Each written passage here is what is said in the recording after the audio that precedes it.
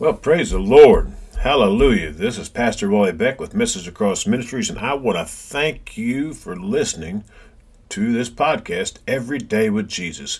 We pray that you be overwhelmingly blessed by the material we're covering. So if you choose to, and if it's morning you're listening to us, grab you a cup of coffee and sit back and just enjoy listening. Thank you. Well, praise the Lord. Grab your coffee and your Bible and a notepad, and let's get on with our study in the book of Philippians. We're in chapter 1, and we're going to pick up in verse 19.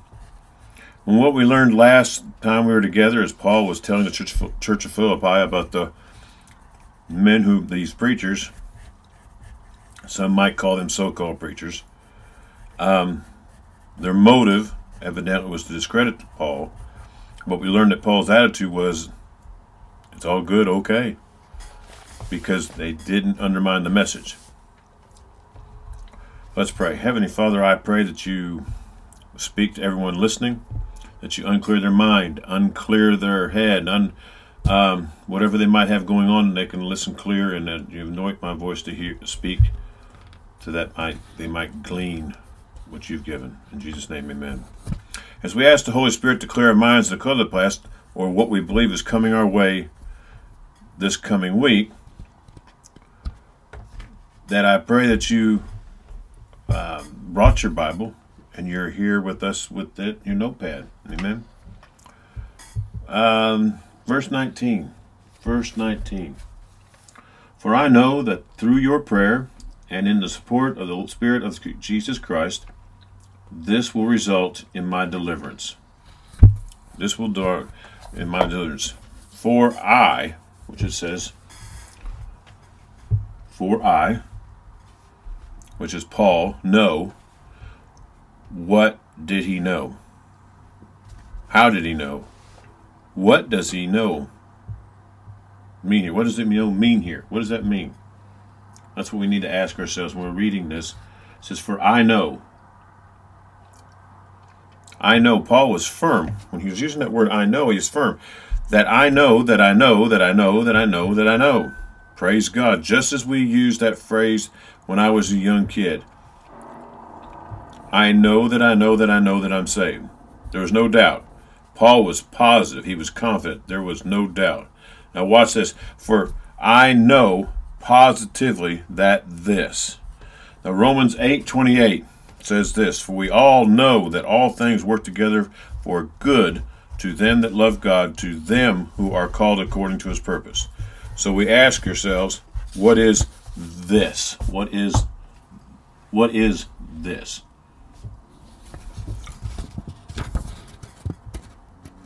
Get my page turned. That Christ was being proclaimed. What happened earlier by those who tried to harm Paul? Now look at the next part of the verse. For I know that through your prayer and support of the Spirit of Jesus Christ will result in my deliverance. Or my salvation. The King James says, shall turn to my salvation. Salvation here was used, but it should have been used as deliverance. In the translation I'm using, it uses the word deliverance. Shall result in deliverance for me. Through your prayer. Now notice that he says, through your prayer. I know that through your prayer and support of the Spirit of Jesus Christ. Paul knew that they were praying. I believe that he knew how they were praying. I knew how they were praying. We should already know that there are different kinds and types of prayer. Prayer that are really soaking a message of Scripture. Prayer without ceasing. The way prayer is used here, they were petitioning. Some say that petitioning and praying are the same. I tend to think it's different. The Philippian church was doing the same praying. Some serious prayer, not some nabby-pamby prayer, but they were really praying. Not some quick prayer. You know what I mean? Some of that hurry and get it done, 99 stuff. We see in Daniel we see that in Daniel. Daniel was a prayer warrior. I believe that is exactly what the church and the world needs today, is more prayer warriors. They were massive, spirit-filled, crying out to God, prayer closet, tear-stained altar prayers. That's the kind of prayer they were doing. And for those who didn't catch it, I'll say it again. They were some massive, spirit-filled, crying out to God, prayer closet, tear-stained altar prayers. Look at the end of verse 13, or 19, I'm sorry. In support of the Spirit of Lord Jesus Christ. The King James says supply of the Spirit of Jesus Christ. Do you know what a supply of the Spirit is? I'm glad you asked. A full portion support and aid. A full portion support, full portion support. I said it 3 times. I hope you understand what I'm saying when I do that. The only way to get that, the only way for you and I to get full portioned support from the Spirit of Jesus Christ is from prayer. From prayer. They were getting a supply of the Spirit. Grab your Bible and let's turn to James for a minute. James chapter 5 and verse 13. Won't take you but just a moment. Just a walking through the pages of your word that you carry around. God's word that you carry around. It might take me a little longer.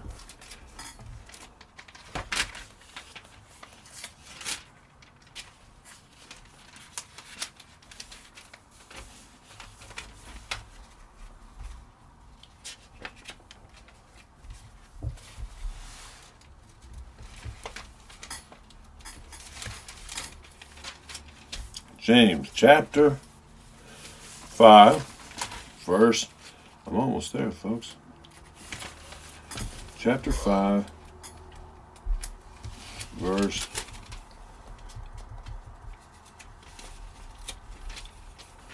my.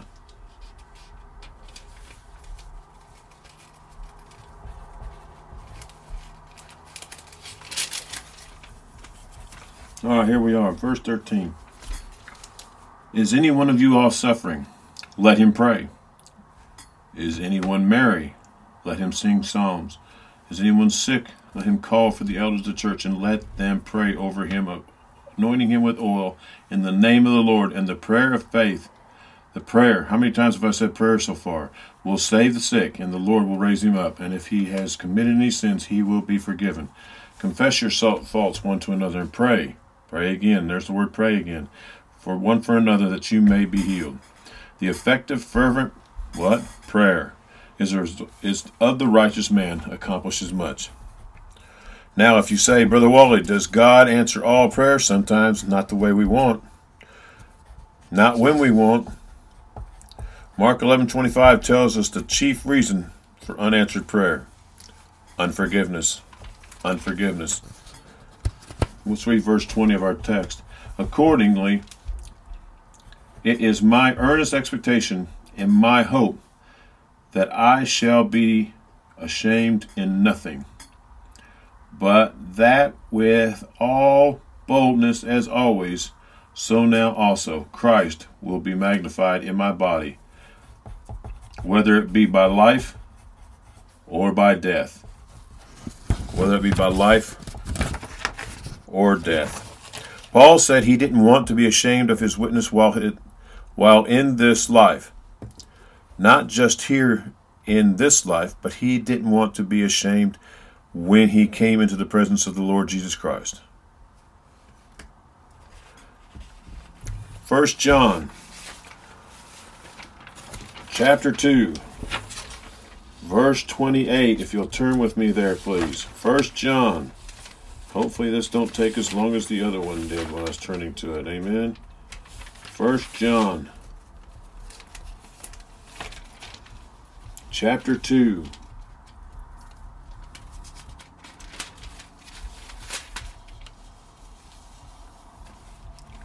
chapter 2, verse 28. And now, little children, remain in him, so that when he appears, we may have confidence and not be ashamed before him when he comes. The Apostle John mentions the fact that when Christ comes to take his church, it is possible for believers to be ashamed at his appearance. We all need to bear that in mind. All Christians need to be concerned. What is the opposite of being unashamed?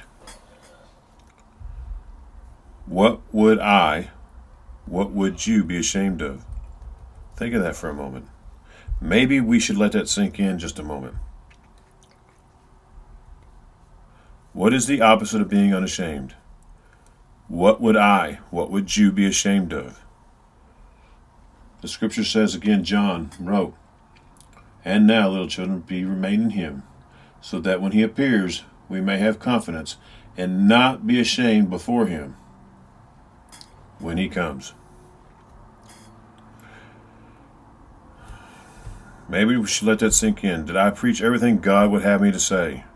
Did you share your faith when you had an opening to talk with someone? Did you stand up for the gospel? In this day, when some preachers are telling their flocks, come as you are, which is correct, except they're teaching them after that. Well, except what are they teaching them after that? Are we preaching modesty? Did we preach reverence for a holy, righteous God?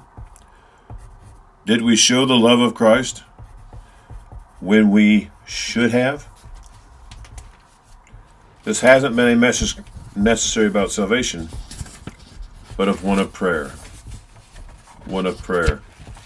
Confidence in our position in Christ. I never want to leave this pulpit without confidence. Know that we have let people know, are they doing all that they can. Thank you for being with us today, and we'll see you next time. Thank you for being with us and listening to this podcast, Every Day with Jesus. And we pray that you'll return. Amen. We pray that you'll return. Our phone number is 724-734-0579.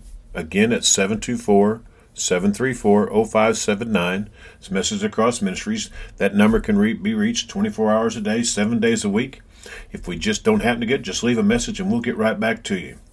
Thank you.